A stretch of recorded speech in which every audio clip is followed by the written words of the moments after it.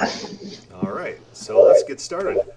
Welcome to God is Open. I'm your host, Christopher Fisher. Today we have on the line the eminent Thomas J. Oord, author of The Uncontrolling Love of God.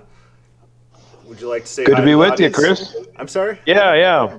It's good to be hanging out with you and having a chat. Oh, it's great. We've been meaning to do this for a while, and the holidays just got in the way, and then just life gets real fast, real quickly. But I'm glad Relate to that. Yeah, I'm glad I finally got you on. And what really piqued my interest was this latest blog post of yours about creation ex nihilo, creation from nothing. But we'll kind of get into that a little bit later and how that relates to your book and your doctrine of essential kenosis, is what you call it. But can you just tell us? Sounds great. Can you just tell us just a little bit about yourself, your theological background, and then this latest book that you wrote, The Uncontrolling Love of God, which we also have reviews for on God is Open. Sure. I was fortunate to be raised in a family who both of my parents are Christians. I grew up in the church, enjoyed the church community. I attended a church that I think is probably a little better than the average church. I know some people have bad experiences with church, but most of my experiences were positive. I went through a time in my life in college in which I was very much an evangelist. I did a lot of door-to-door evangelism. I was a part of Campus Crusade for Christ. And during that time, part of my sort of reason for being was to convince people to become followers of Jesus Christ so they could go to heaven. Then I took a class in philosophy of religion, and for the first time encountered some really smart people who had other ideas about God. Some of them were agnostic, some of them were atheists, some of them were just folks from other religious traditions. And the reasons that I had for believing in God no longer made sense. They didn't pass muster in front of these other ideas and voices and criticisms. And so for a short period of my life, I was an atheist. In fact, I never forget pulling up to pick up my fiancée, who's my wife, and her getting into the car and me turning to her and saying, I can't believe in God anymore. An atheist for all that long because I was a person who wanted to continue to think deeply and try to figure out life, and I realized that I couldn't make much sense of life. Life didn't seem to have much meaning or purpose if there was no God. And I slowly began to piece together reasons why it seems more plausible to me than not that God exists. I don't know with certainty that God exists, but I'm at a place where I think there's evidence, there's arguments, there's reasons, there's experience for me to think it's more plausible than not that there is a God. And one of the factors was the issues of love. I couldn't make sense out of this deep intuition I felt that I ought to be a loving person and that somehow love was the fundamental order of the universe if there was no God. And so God began to play an important kind of conceptual role in my making sense of life. And that brought me, of course, to all kinds of interesting questions like why would a powerful and loving God not prevent genuine evil in the world? And that big question, the problem of evil or theodicy, is really one of the two driving forces in this most recent book of God. So one thing I really like about the book is it not only highlights your model that you propose, but it highlights alternative models to kind of give a broad spectrum of what's out there, what's been proposed before, and really showing the spectrum of belief that's around, and then advocating your own idea of essential kenosis. Am I saying that right? I think I'm saying that right. Yeah, that's right. Yeah. Would you like to elaborate on that concept just a little bit? Yeah, well, you're referring in terms of these other models to kind of the hinge chapter in the book, you might say. It's right in the middle, chapter 4, in which I present 7 models of thinking about God, or 7 models of providence, as I put it. And I think that's one of the most helpful parts of the book. In fact, it often gets the most comments other than my sort of main idea of essential kenosis, because it does allow people to kind of find themselves on the spectrum and see the advantages and disadvantages of each. Basically, on the far left is, or we'll call it right in this instance, is hardcore theological determinism, some forms of Calvinism. And then we go to kind of Arminianism, voluntary free will theism, my essential kenosis. And then you get on views on the other side of me that are like maybe Paul Tillich's view, which is God is kind of the glue of the universe, but not interactive, not engaging, or the deistic view that God started things off, but is now uninvolved. Is kind of the, maybe not even a model, but one that some people want to appeal to, and that's the God of utter mystery. And my essential kenosis differs. I sort of focus on the middle part of the models, the 7 models, because it's oftentimes most fun to talk about how your model is a little bit different from those that are close to it. And my particular model is different from some of the other kenosis models that are out in the field of theology today. Kind of the typical or the standard kenosis model says that God voluntarily, these are self-limits is the more common language. And in this voluntary self-limitation, God gives them an agency and allows space for creatures to live and make choices if they're complex, etc. And it's out of love that God chooses to do this. And, famous people like Jürgen Moltmann fits in this category, John Polkinghorne, a whole bunch of people, this voluntary kenosis position. And what I've found to be one of the main problems with this position, as popular as it is, and as many upsides to it as I think there are, at the end of the day, it has to say that for some reason, this God who is voluntarily self-limited does not become unself-limited from time to time to prevent genuine evil. And so, if you're someone who's, I don't know, let's take a really horrific example, someone who's being raped, you're thinking, okay, God could, according to voluntary kenosis or self-limitation, God could step in and stop what's happening to me. God could intervene. For some reason, God's deciding to allow this rapist, his or her free will, to do this horrible thing to me. And so it becomes very difficult to think that God is consistently loving if God doesn't sometimes step in to prevent things, if God's able to do so. And, some folks in this model think that God rarely, if ever, does. Others have it in and intervening more often. My view says, by contrast, that God cannot genuine evil because God is, I'll sometimes call it, involuntarily self-limited. That is, God's nature of love is self-giving and others empowering.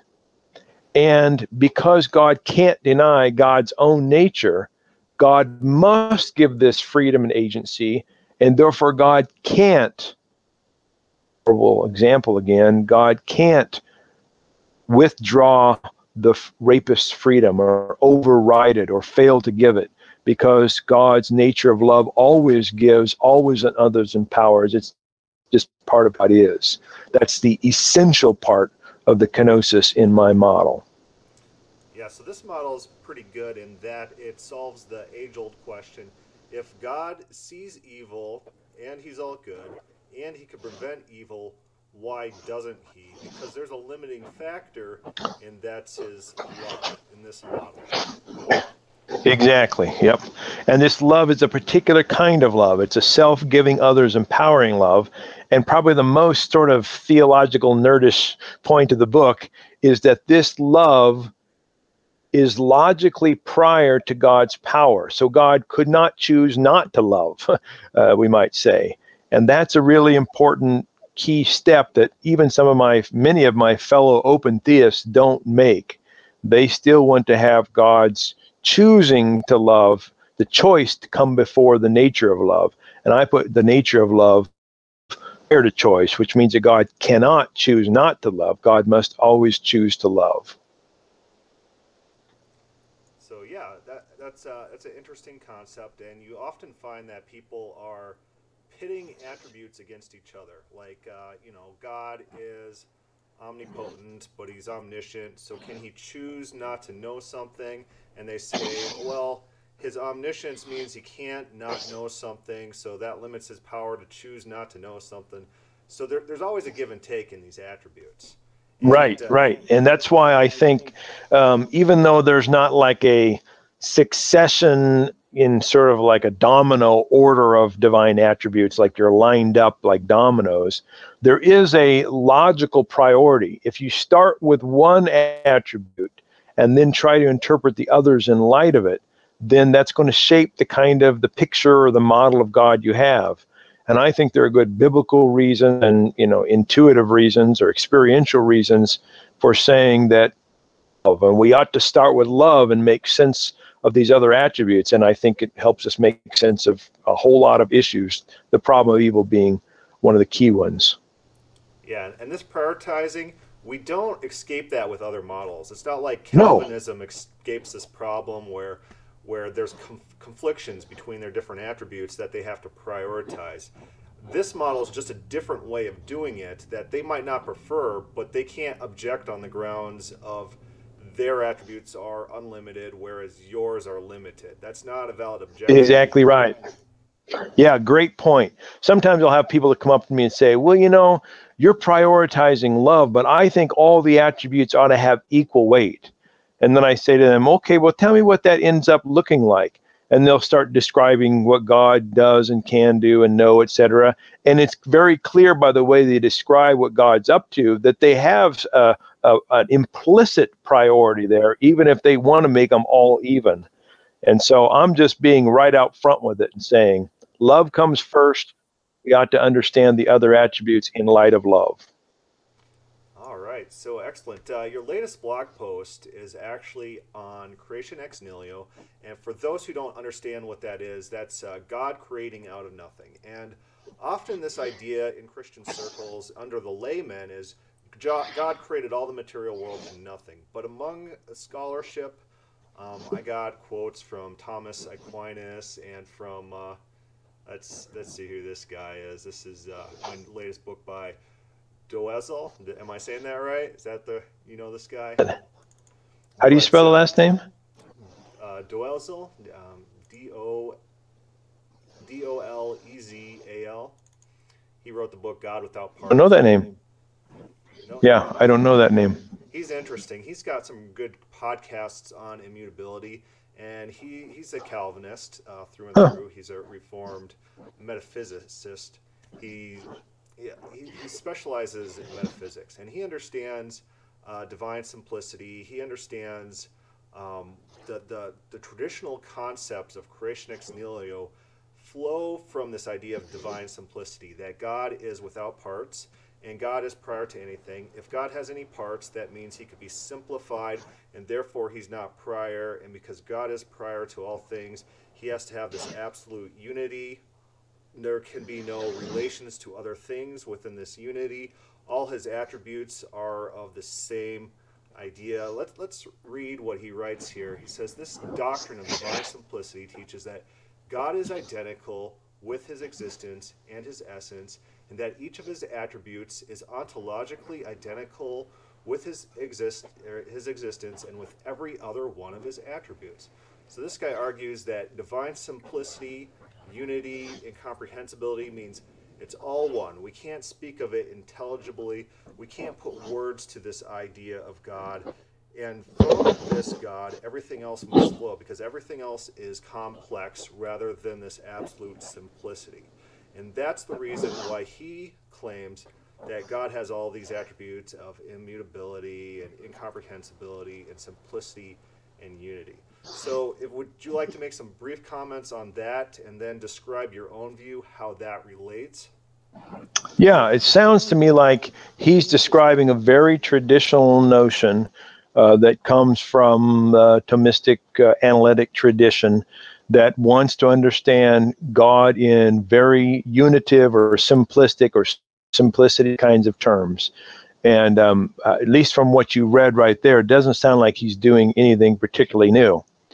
Um, I also believe in divine simplicity, but I have a very different metaphysic that ties to divine simplicity. I think God is one without parts.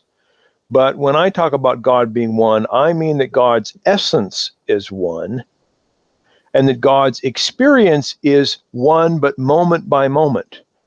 So just as you and I go through life experiencing moment by moment existence, and yet we have unity as persons, assuming we have a nature, that's a debate within anthropology, but let's assume for the moment we have a human nature, but we experience time moment by moment.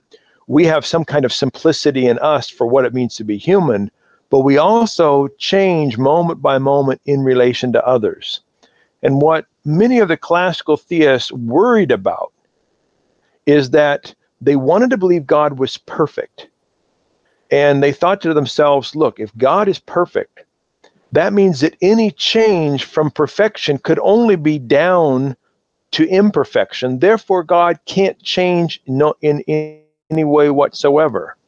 With that is that what we know about a living being, what we know about love, what we know about relationship always involves this kind of giving and receiving, this kind of moment by moment change. It's hard to imagine a real love relationship that is absolutely unchanging.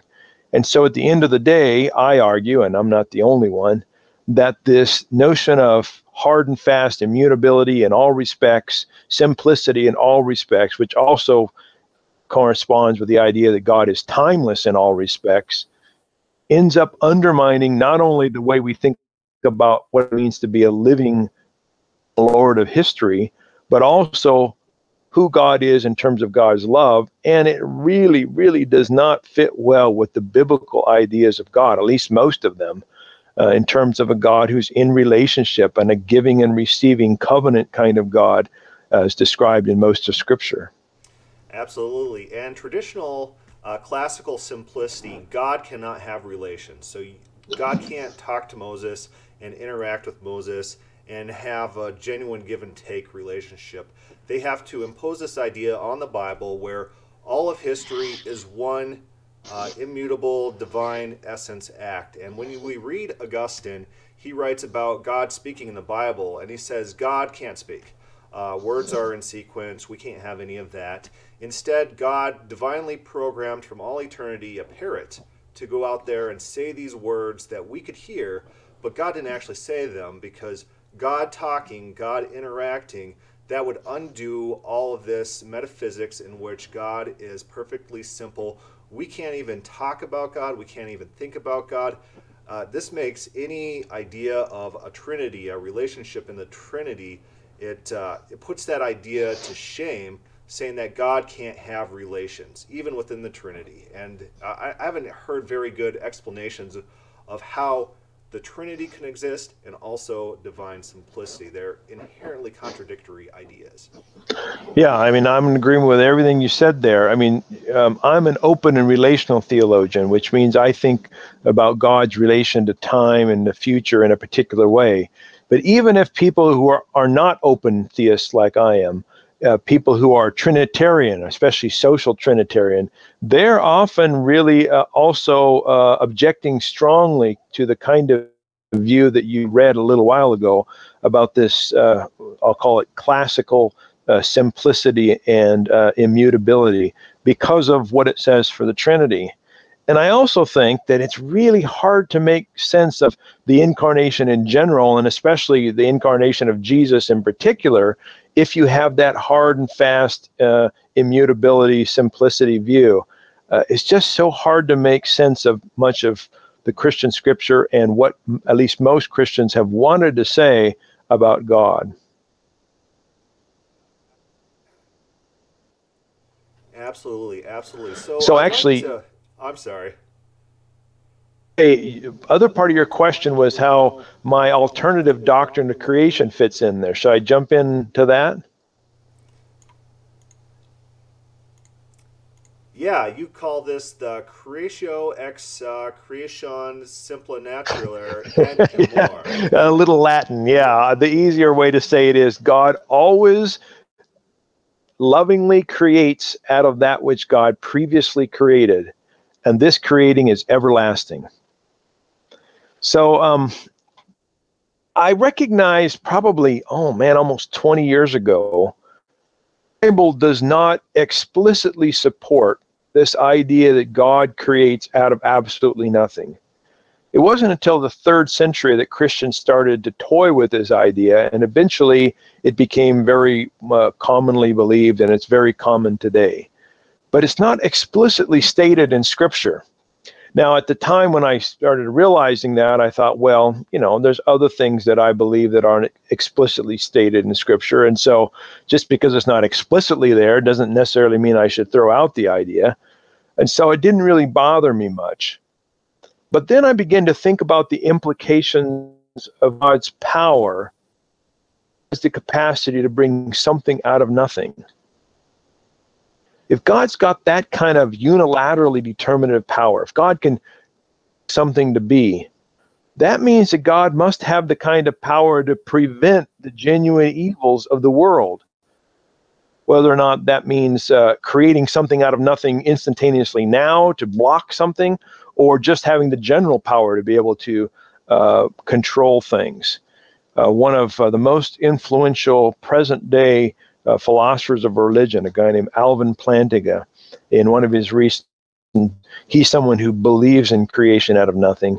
And to emphasize it, he says, God has the ability to instantaneously create a full-grown horse in Times Square. Just boom, there's a horse.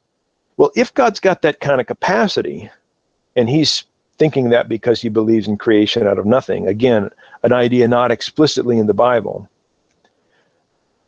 the whole problem of evil issue is even more difficult to understand. I mean, someone walks into McDonald's with a gun and starts shooting people. The God who has the capacity to create instantaneously something out of nothing could create metal and stop every bullet. Can create something out of nothing instantaneously, could put a big rope between that rapist that I mentioned earlier and his victim or her victim.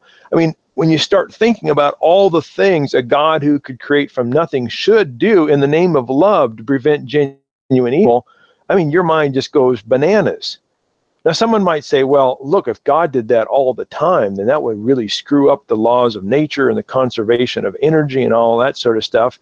And Plantinga says, no, God can still keep all of those things going, even though God would create out of nothing this horse in Times Square, etc. And I actually think he's right logically on that point. But what he gives up is any, I think, genuine solution to the problem of evil. So I started thinking about what we might come up with as an alternative. And I'm not the first one to do this, but I started thinking that maybe there's some ways to get over to some of the common objections to alternatives to creation out of nothing. So like one common objection is this. Hey, if God didn't create the universe out of nothing, then did God sort of stumble upon some stuff, some matter laying around somewhere that God didn't first create? And God said, hey, what's this stuff doing here first? Well, that would suggest that there is something that exists that God didn't create. And I'm among many Christians who want to say, no, God created everything. The possibility of God always creating in each moment out of what God had created the previous moment, and God creating that out of the previous, etc., etc., and there's no absolute beginning. No single thing or entity or creature or world or universe would be everlasting. Each one would have a particular time frame, but they would always be created in relation to what had come before. I think this is a way to get beyond many of the problems that other people have with alternatives to creation out of nothing, and yet also be able to solve that problem of evil that I think is so important for those of us who want to say God is consistently loving. Yeah, absolutely. I was talking to my brother today, and I was talking about this creation out of nothing. And so you got the two possibilities in existence: either everything spawned at a single moment in time, or everything was eternally existing. And the ancient Jews, of course, they believed God was from everlasting to everlasting. They viewed time as endless duration. They didn't view it as a single point event where time came into existence. And I said to him, I'm like, you know what? When you read people like Cicero on the gods, you know, he has that famous book. Basically, every other culture throughout history believed in this infinite amount of duration. There's only two real schools of thought that believe that time spawned into existence. That time spawned into existence. There's the Platonists, and then there's the Christian Platonists of the 3rd century. Other than that, everyone else believes in eternal existence of God through duration and time not being a created thing. Yeah. Yeah, that's what I say to a lot of people who, are kind of worried about this idea. They'll say, well, I don't know if I can believe in an everlasting sequence of creation.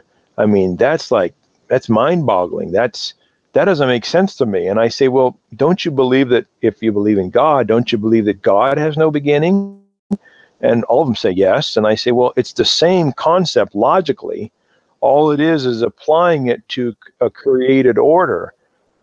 Says, of course, is I think God maintains a unity throughout all of that time. God's essence is eternal. God's experience has continuity throughout all eternity. Whereas creaturely existence has beginnings and ends. And so it's not quite the same as God in that way. So we can make a real difference between God and creation. But what's the same is the sequence is everlasting. And so there's no logical problem. Even Thomas Aquinas admitted that. There's no logical problem with an idea of an everlasting sequence of created moments. Begin thinking differently about that. Yeah, absolutely. I just had a conversation on Facebook about Genesis 1. In the beginning, God created the heavens and the earth. And my point that I proffered was the scholarly opinion, the Michael Heisers of the world, Christine Hayes, professor at Yale University, their opinion is that that's mistranslated if you look at the clause structures. And really, that's an introduction to a story. You find the same thing in Genesis 2, where it kind of gives an overview. Like, this is the sequence when I started cleaning my room, and then it describes me cleaning my room. So really, if you're looking at how those clauses work, God pre-exists Genesis 1:1. The water void pre-exists Genesis 1:1. And the angels, the divine realm pre-exists Genesis 1:1. And you have God having conversation with various angels throughout the text, create man in our image. People take that as a Trinity text, but the scholarly consensus is pretty much that that's the divine realm that's being discussed there. And then, behold, man has become like one of us. That's usually taken as, a divine council, the divine realm type of conversation. So really the scholarly opinion is Genesis 1:1 is not describing creation ex nihilo, out of everything that exists. Rather, it's the beginning to the story of the creation of the material world. And I think you alluded to that's this right. in one of your blog posts. Yeah. I mean, there's a few exceptions, but the vast majority of scholars agree with what you said. And even it used to be in, maybe 20, 30 years ago, say something like, well, most of the progressive or liberal scholars would say this, but now even very conservative scholars are saying, look, there's no creation out of nothing, at least explicitly in the Bible. You can come to the biblical text believing God created out of absolutely nothing, and then read passages and say, well, that kind of hints at it. But that's a whole different story than saying it says so explicitly. And I think we ought to think creatively because of a bunch of other problems. I haven't even mentioned some of the science stuff here, but a bunch of other issues. We ought to think creatively about it might make more sense to say that God's creating is not out of nothing, but God is always creating. Yeah, absolutely. The funny thing is, I signed up for this free Dallas Theological Seminary course on Genesis 1, and Dallas Theological is considered fairly conservative. And Yeah, very. yeah, even their conservative course on Genesis says that. He says, I have no problem with this meaning what the scholarly consensus is. We got other texts that I point to for creation of the universe and stuff like that. But they admit that Genesis 1:1 doesn't mean what a lot of Christian laymen think that it means. Yeah, yeah. So really quick before we go in this podcast, you said there are some scientific reasons. If you could just touch on those just a little bit before we conclude, that would be great.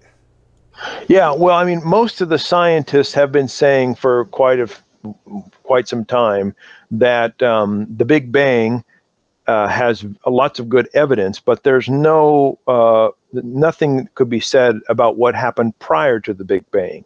So Big Bang doesn't mean creation out of nothing.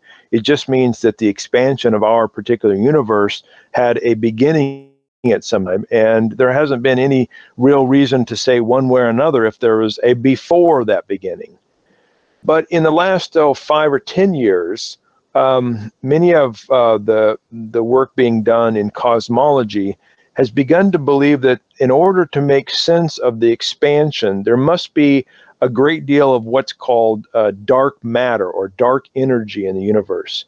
And this is pretty speculative, so I'm not putting all my cards on this, but the current assessment is that the amount of dark matter or dark energy in the universe far exceeds what could be possible from a singular bang at the beginning of the expansion of our universe, which means that there must be some kind of carryover from what happened prior to the Big Bang.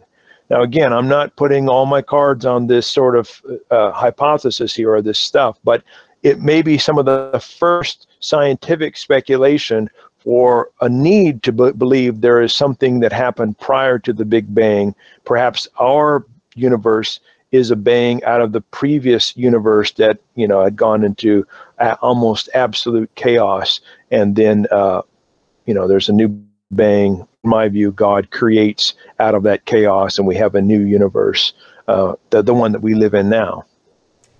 Yeah, absolutely. I think just the laws of thermodynamics, that matter cannot be created or destroyed, that speaks towards endless duration rather than a point creation of the universe. Just what we know about physics. Right, and that was a very common view. They call it the steady state view. But when so much evidence came for the universe expanding, the calculations then began about how, well, if it's expanding, we have to think words to a singularity at the beginning. And of course, I'm all for that. But then the question, people started to set aside the question of, okay, what happened before the singularity? And I think there were even maybe some theological reasons why people didn't want to ask that question. But most scientists, even who believe very strongly in the Big Bang, and I'm someone who believes strongly in the Big Bang, say that there's the Big Bang doesn't give us any definitive explanation for what happened or what may have existed just prior to the Big Bang. Yeah, absolutely. My guest today has been Thomas J. Oord, author of The Uncontrolling Love of God, which is available on Amazon.com. Pick up a copy, read it. Even if you don't agree with his conclusions, he does give a lot of useful information about what else is out there, what alternatives are, and just different philosophical ideas that you might not have considered about the problem of evil. I thank you so much for spending your time today and going over this interesting view that gives us an alternative to the Calvinist models of how the universe spawned from God's absolute simplicity, unity. And I like to point out there's other models out there. That it's not a default. It's never been a default. And it's not what you believe. Excellent. Hey, I've enjoyed the conversation, Chris. All right. Thank you so much. If you have any questions or comments on this podcast, feel free to put that on the God is Open webpage or start a thread on the God is Open Facebook companion page. Thank you for listening.